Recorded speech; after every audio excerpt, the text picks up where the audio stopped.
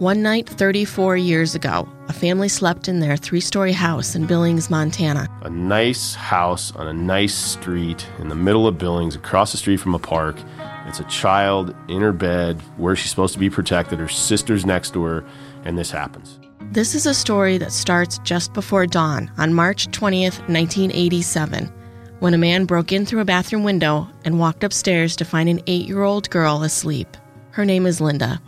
She's in her 40s now, a woman ready to talk about that morning and everything after.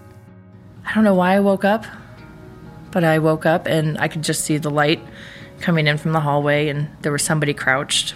I don't know if I thought I was dreaming, but I wasn't immediately scared necessarily. It just didn't really occur to me something horrible was about to happen. And I said, Linda, sometimes these dreams can seem so real. And she yelled at me, "It was not a dream."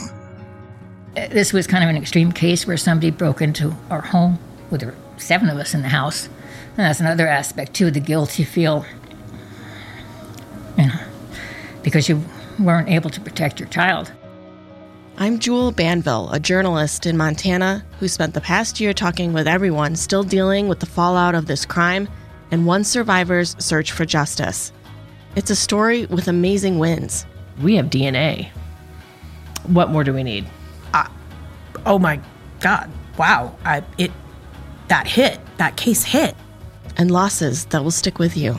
It disgusts me that I have to look at him, and I know that he knows that I know that he did it. It shouldn't be this difficult. We know what happened. Everybody knows what happened.